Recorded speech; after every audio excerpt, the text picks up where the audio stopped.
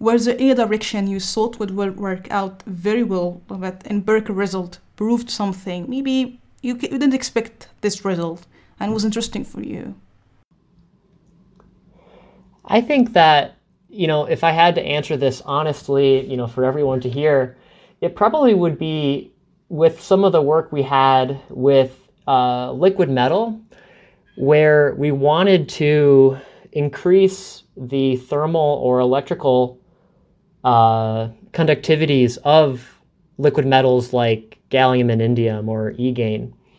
And, the idea we had was, well, let's take particles that have higher thermal conductivity. So we took materials like copper, which is, I think, about 20 times more conductive than EGain.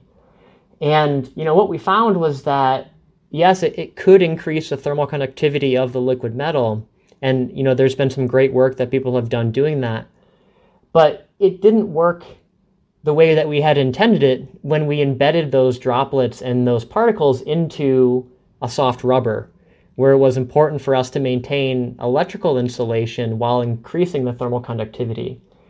So, I will say this is where the modeling really comes in, which is, so we got some of these results and we were a little confused. And it turned out that, when we went to the models and really understood the physics of what was happening, it turns out that the results we were getting are actually the results that you should expect.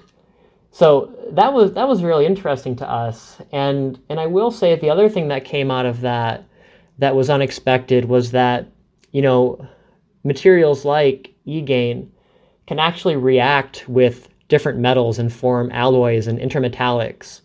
So it turns out that with copper, if you put something around 30 weight percent copper into a droplet of EGain, that you get enough reaction between those two that the liquid metal will actually turn completely solid.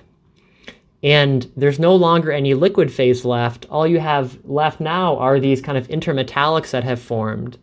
And again, that was something that we were able to investigate using some modeling, some thermodynamic and kinetic modeling that supported those results that we were seeing.